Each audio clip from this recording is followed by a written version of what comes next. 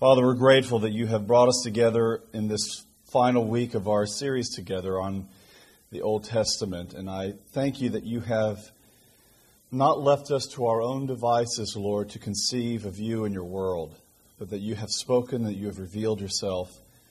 I pray, Lord, that you will help us this morning to understand. I pray that you'll give the one teaching clarity. I pray that you'll give those who are here to listen, hearts and minds to receive. And Lord, as we say all the time, we'll say it again. If any of that happens, we will know that it's because of your kindness and your grace to us. In your Son's name we pray. Amen. Well, it's week number 6 in our big view. So this is it. So I'm just going to start reading the Old Testament. We'll stop when we're done. No, there's been a lot of gaps. I realize this. And I haven't left much time for questions. I'd like to do that today. I just want you to know I'd like to. I don't know if there will, but I'd like to. So if you think about the way in which we've tried to structure our time together over the 6 weeks, it's by taking at least giving a nod in the direction of the way in which the Hebrew canon structures the Old Testament. And that is, you remember this tripartite division that we've talked about probably ad nauseum. The law, the prophets, and the writings. You may recall when Jesus has that encounter with the disciples on the road to Emmaus, and then he's in the house with them having a Bible study, revealing himself to them from Scripture. You may recall that Jesus speaks to them from the law and the prophets, or Moses and the prophets, and then later on in that same chapter, he says, Jesus again, explaining himself on the basis of the law, the prophets, and the Psalms. Now, I wouldn't necessarily go to the guillotine over this, but I do feel pretty convinced that when Jesus says the Psalms there, he's not referring solely to the Psalter alone, but to the third part of that tripartite division, that third part that we call the writings. Most of the lists of the canon that we have put the Psalms as the first book in this section called the writings. So the law, the prophets, and the writings. Now, I'm going to hop in here and try to give some clarity to a little bit of this. But I should say that I'm becoming more convinced that the way in which that tripartite canon works, law, prophets, writings, emphasizes the first 2 sections, the law and the prophets. So much so that the law and the prophets become a kind of shorthand grammar for the whole of the Old Testament. It forms the basis theologically, the law and the prophets in mutual relationship, the one to the other, informing us about God, His ways, His covenant with Israel, and His future plan of redemption. That forms the basis of what we might call the substantial heart of the Old Testament. And the writings that come after that in the third part are a reflection on life lived in the reality of the interior character of the law and the prophets. For example, how does Psalm 1 begin? I always get these things mixed up. How blessed is the man who does not stand, who does not walk, or how does it go? Stand, walk, sit, right? With the ungodly, but his delight is in the law of the Lord. And that word law, we talked about this last week, is a little heavy laden. It might even be better just to refer to that as the instruction of the Lord. The person who is planted by the side of a river and the fruit comes off of their life that's easily picked, according to Psalm 1, is the person that delights in God's instruction, that delights in God's revelation of Himself, that delights in what God has to say over against the best of our own human resources and reasoning. That person is blessed. That's the person who, do you remember this Hebrew term we tossed out? We tossed out Hebrew just to kind of, it's a little bit of a will to power thing. But you know this Hebrew term, hagah, to meditate? It's the same word that's used to talk about a cooing of a dove, or a lion that's chewing on its gazelle that it just ate. It's an onomatopoetic word. Hagah, hagah, hagah. That's what meditation is. Reflection. Continued chewing over. Continued thinking about the instruction of the Lord. What does David say? Your law is sweeter to me, your instruction is sweeter to me than a honeycomb. What is Psalm 119, the longest of the Psalms in the book of Psalms? What is Psalm 119 about? Well, you may have seen this in your Bibles, but all these Hebrew terms or letters show up. Aleph, Beit, Gimel, Dalet, all the way down to Tav. It's an acrostic that begins with Aleph and then goes all the way, which is A, I guess, not really, but A, and then all the way to the final letter of the Hebrew canon, Tav, from Aleph to Tav. We might translate that into our own idiom, from A to Z.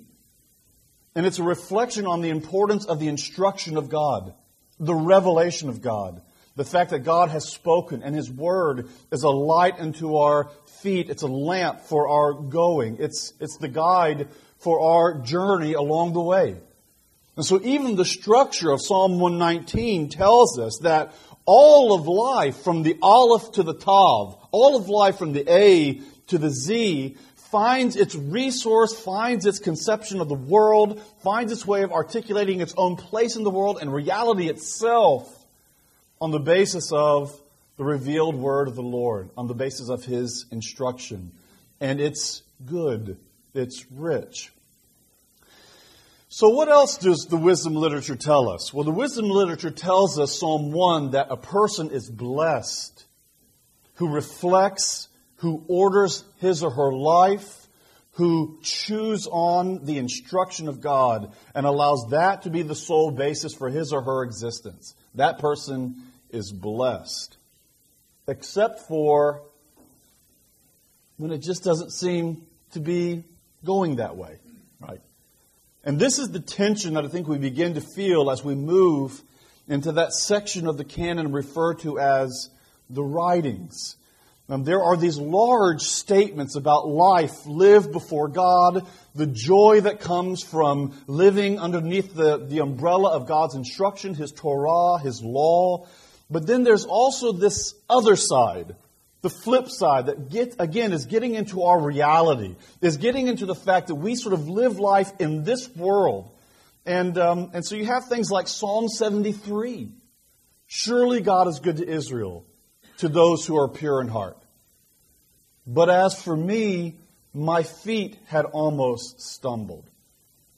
And then he goes on to say something that I think is actually rather profound given the standpoint of the Psalter. He goes on to say, Asaph does in Psalm 73, surely God is good to Israel, but it's not working out for me like that. Why? Because I look at the wicked and I see their, and most translations translate this, their prosperity. But the term there is a term that you'll be familiar with. Because I look at the wicked and I see their shalom. I see their abundance of living. I look at the wicked and I see that they're enjoying peace, a wholeness of life, abundance of life. I look at the wicked and they're enjoying that. But Psalm 1 and Psalm 27 and some other Psalms promise shalom to God's people. That promises shalom to us. And yet when I look at the world from a bottom-up reality, and again, this is the standpoint that he's looking from, it just doesn't seem to be working out that way.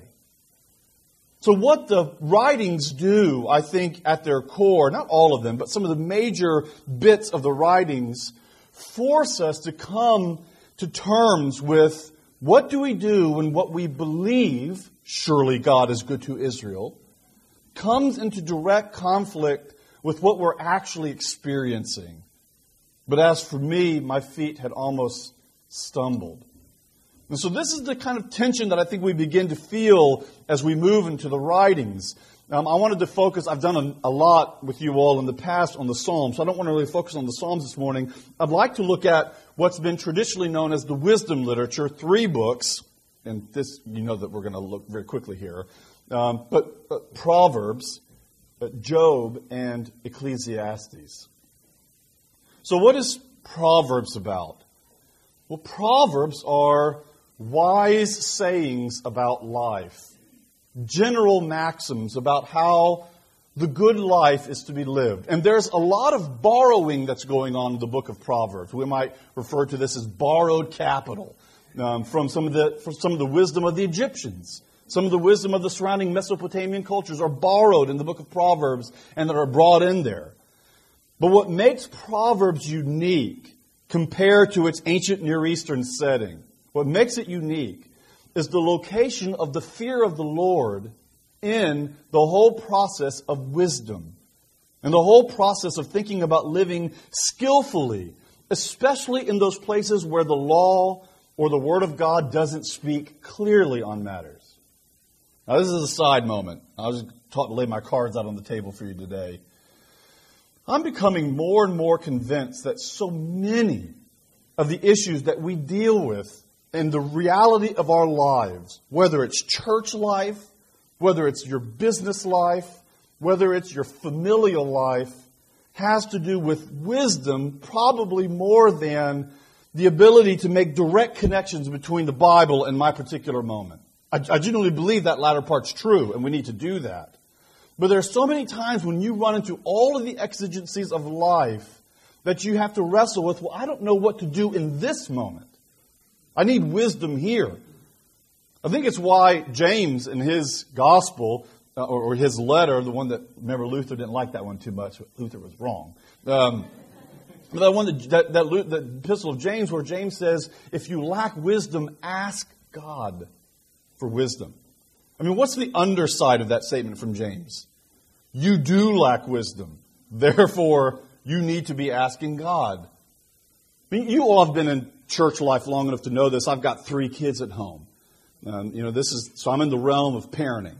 And we've kind of stopped this, and we probably should, but we sort of became experts in reading parenting books.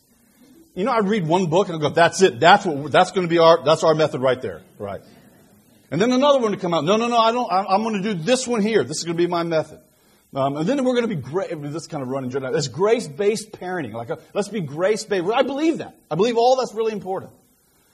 But if anything can sort of rip a church apart, at least in some of my experience in the past, it's people finding a particular parenting method and then it working for them. That's the bad part, right? It works. And now it becomes a kind of universal appeal of wisdom that I've discovered, and everyone needs to do the same thing. And if they don't, well, they're just not as enlightened as I am on this particular matter. It's a kind of neo-Gnosticism, we might call it, right? Special knowledge that we have. Do you know what the Bible has to say? Oh boy, I'm off script. Do you know what the Bible has to say about the mechanics of parenting? Almost nothing. I mean, that's a hard thing. It gives you certain instincts, like Deuteronomy 6. Train your children. Talk to them about the Word of God. Talk about it when you're out on the sidewalk, when you're out in the yard playing, when you're in the truck on the way to wherever. Talk to your children all the time. Book of Proverbs. Train a child in his or her own way, which I think is a better way of rendering that. Train a child according to their own particular makeup.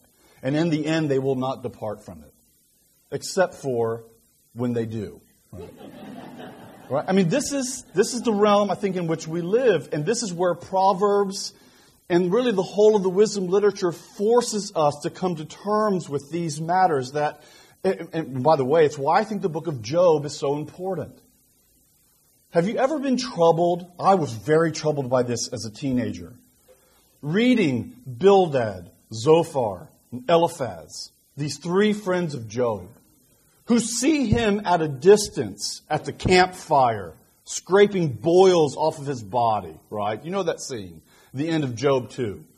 And the Bible says, and they did not talk with Job for 7 days. That was Job's friends at their very best. When they weren't talking, when they weren't giving parenting advice at that moment, or they weren't giving advice they were quiet. But then, as we are wont to do, me too, they began to talk. And as I've read some of those things, and you maybe have experienced this too, Bildad, Zophar, Eliphaz, they start to talk, and I go, oh my, I can find Bible verses to support everything they're saying. But I know, because I have the perspective of the whole of the book, to know that by the end of the book of Job, what's Job doing for his 3 friends? He's sacrificing for them and making atonement for them. Why? Well, the narrative tells us very clearly they were wrong. What do we see in the book of Job canonically as it's placed within this context of Proverbs and Job and Ecclesiastes? What is Job showing us with Bildad, Zophar, and Eliphaz? It's showing us that wisdom can be applied unwisely. Wisdom can be applied in an unwise way. And that's why we need wisdom in our application of wisdom. That's where we're left. In a real posture of dependence. And then you come to a book like Ecclesiastes. Well, there's a book that sort of fits right within the postmodern self, does it not? I looked around me and I saw that everything was, here's another Hebrew term for the morning, everything was hevel. Right? I taught a summer class this summer down at Knox Theological Seminary, and it was a video thing in Fort Lauderdale, Florida. The current Old Testament scholar there is a fellow by the name of Bruce Waltke. Bruce Waltke is, I don't know how to put this, he's kind of a rock star within evangelical Old Testament scholarship, and not just evangelical Old Testament scholarship, but he's, as one of my profs in seminary called him, he's Moses. He's really old. I mean, he's like in his late 80s, maybe even early 90s, but he's still teaching along.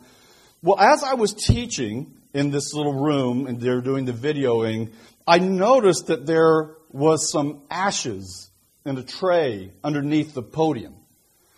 And the story goes that apparently Bruce Waltke was teaching a course on the wisdom literature in Ecclesiastes, trying to explain what hevel was, right? And he pulled out a cigar and lit it in front of the class and began to smoke it. And then, as the smoke began to rise, Waltke says, that's what hevel is.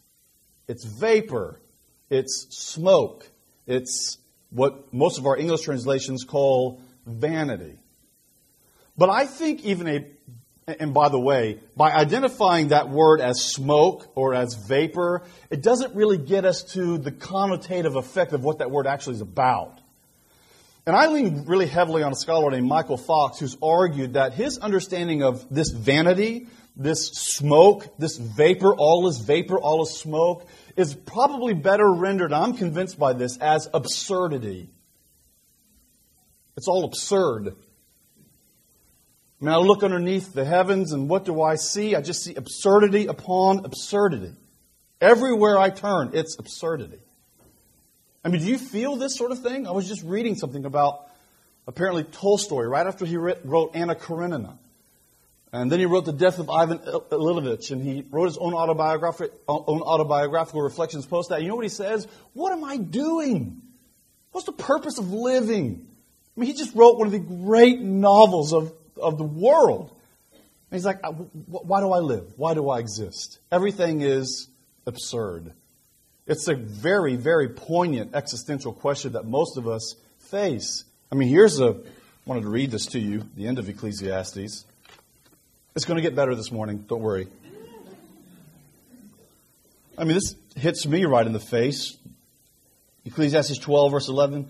The saying of the wise are like goads, and like nails firmly fixed are the collected sayings which are given by one shepherd. My son, be aware of anything beyond these. Of making many books there is no end, and much studiness is a weariness of the flesh. Go get him, son. Have a great day at school, right? I mean, this is the perspective of the preacher. He's helping people to recognize that when I look under the sun, there are so many absurdities that face us that at times it can leave us in a moment of existential paralysis. Do you ever feel that way?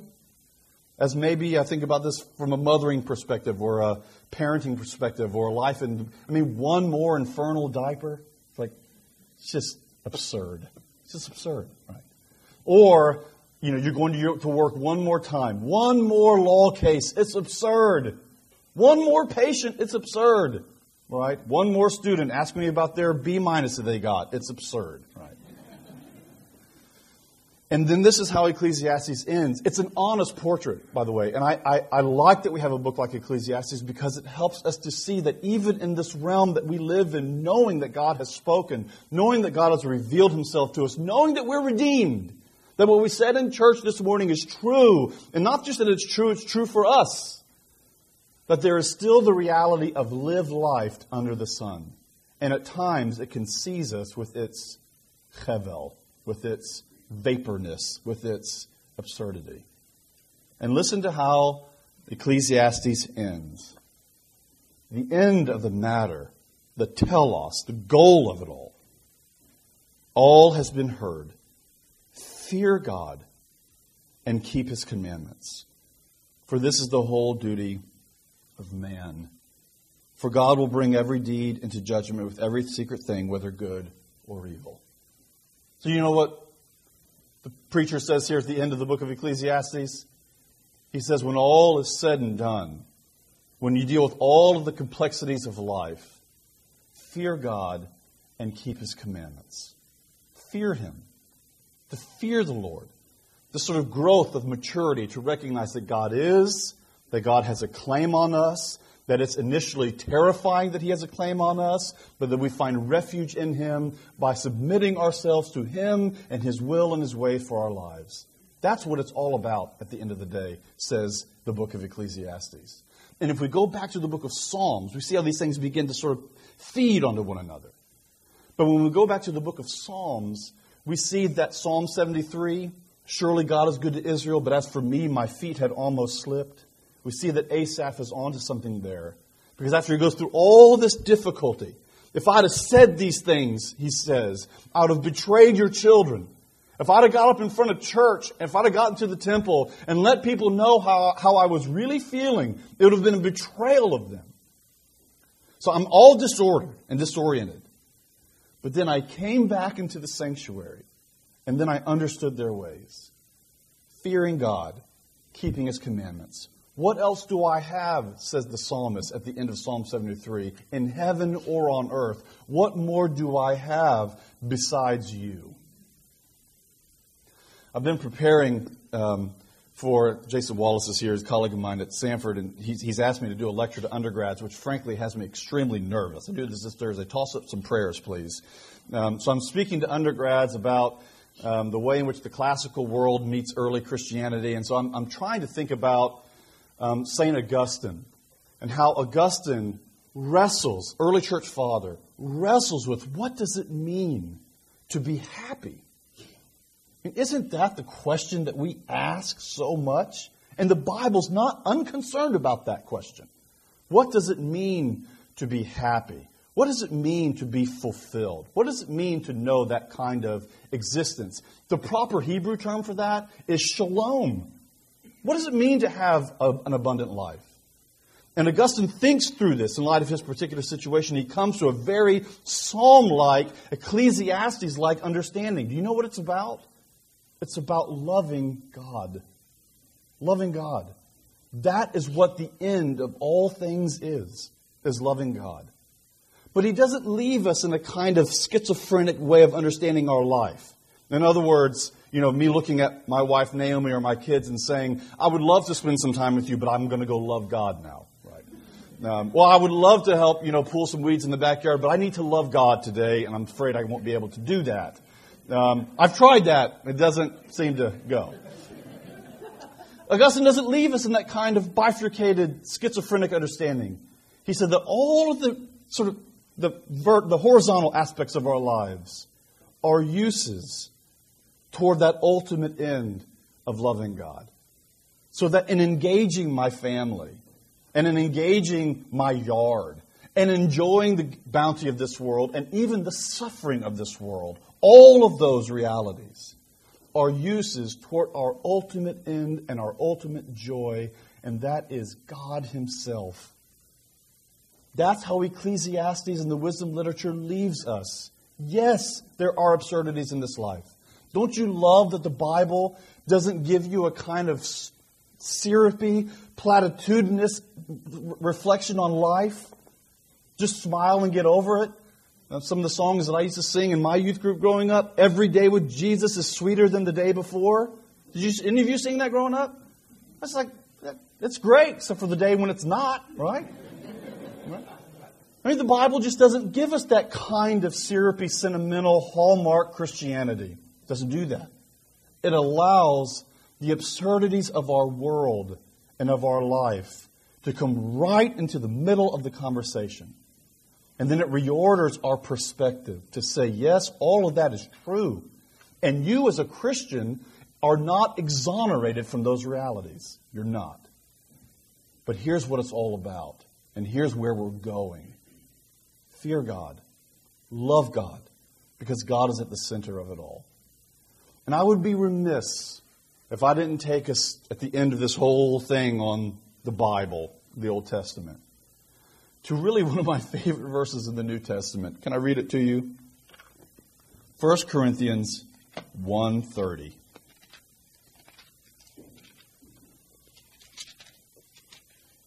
Let me back up and I'll get us to that point. For consider your call, brethren and sisterin. Not many of you are wise according to worldly standards. See, that's one of the things I love about the wisdom literature. It's not being driven by worldly standards. It's a wisdom that comes from above, to use James' language. Not many of you are wise according to worldly standards. Not many of you are powerful. Not many of you are of noble birth. That's good news for me. But God chose what is foolish in the world to shame the wise. God chose what is weak in the world to shame the strong. God chose what is low and despised in the world, even things that are not, to bring to nothing things that are. Oh, just a great dialectical thought there in Paul. So that no human being might boast in the presence of God. That's the end of this. No one stands in the presence of God and boasts what we heard in our sermon this morning. No one gets to do that. Because He is the source of your life in Christ Jesus. And listen to this. Whom God made our wisdom, our righteousness, and sanctification and redemption. Jesus has been made all of that for you. Your wisdom, your righteousness, or your justification, if we use proper theological terms. Your sanctification, that's His too, that you have in Him. And your redemption. All of it is in Him. So that if anyone is going to boast, he says in 1 Corinthians 1:31, he will boast in the Lord. Lord, as we heard this morning, have mercy on me, a sinner. When you want to think about wisdom, you know what Paul tells us? When you want to sort of conceive of wisdom, the place to look hard is at the person and work of Jesus Christ. That's where true wisdom is to be found. And to the world, it's going to seem foolish. And to the powerful, it's going to seem really weak. But to those of us who are being saved, who are being redeemed, it's the very power of God unto salvation. He's our wisdom. He's our righteousness. He's our sanctification. He's our redemption. What's the end of it all? The end of it all is to fear God. And how is that conceived in a larger biblical Two Testament framework? That wisdom of God, that fear of God is conceived in succumbing our own lives to the person and work of Jesus Christ. Okay, let's bat this around. What are you angry about? What do you want to ask about?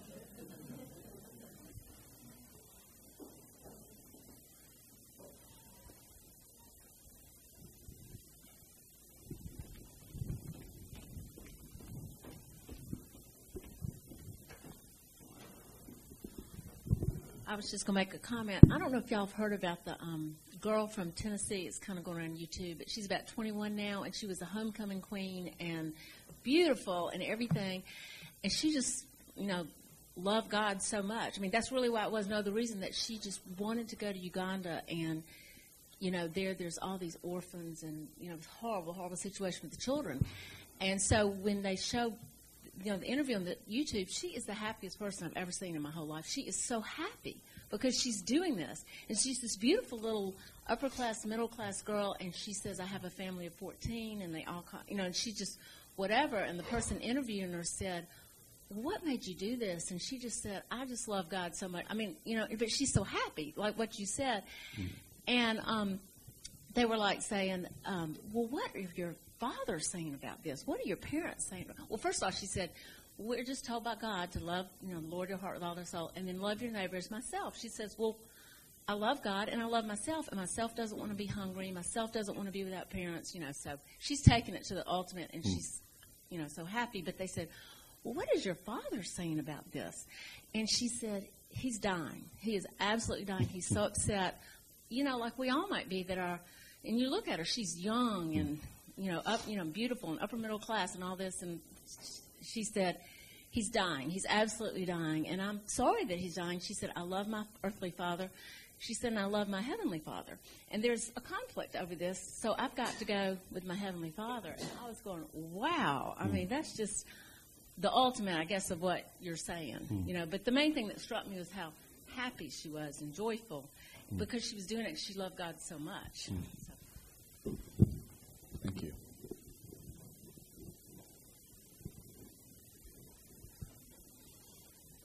I guess I'm reminded of in Genesis 1 where God asked Adam where he is, and then when he asked Jacob, what is your name, that I guess you'd say they weren't putting, and as the three friends of Job were not putting God first in their decision-making, their life. They had turned to their own devices, I guess you'd say, their own worldly wisdom, and that's, I guess, ultimately death.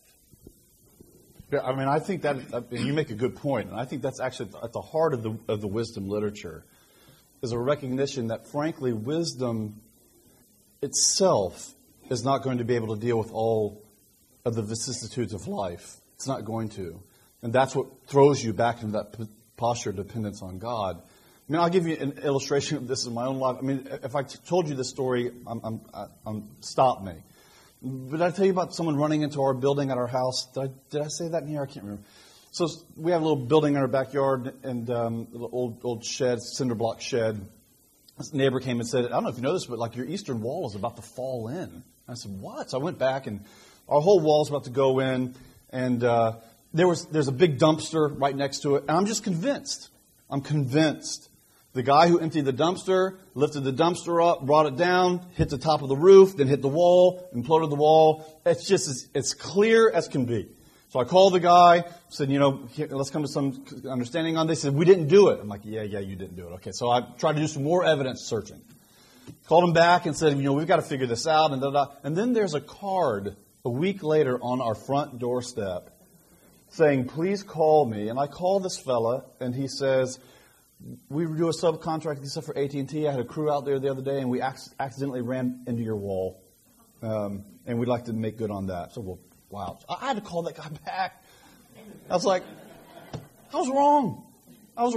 I mean, I think that's what we get, the sort of modesty and humility that's called for in a book like Ecclesiastes, given the complexity of life. When I was a youth director, before I had kids, I was the world's parenting expert. Right? I mean, I just was the expert, and now I have three, and I am loath. Maybe this is a flip to the other side, but I'm loath to give parenting advice. It's like I'm in the deep end of the pool drowning. I'm not giving you advice. Grab the buoy with me. That's what we'll do. Right? So anyway, all righty. We'll see you.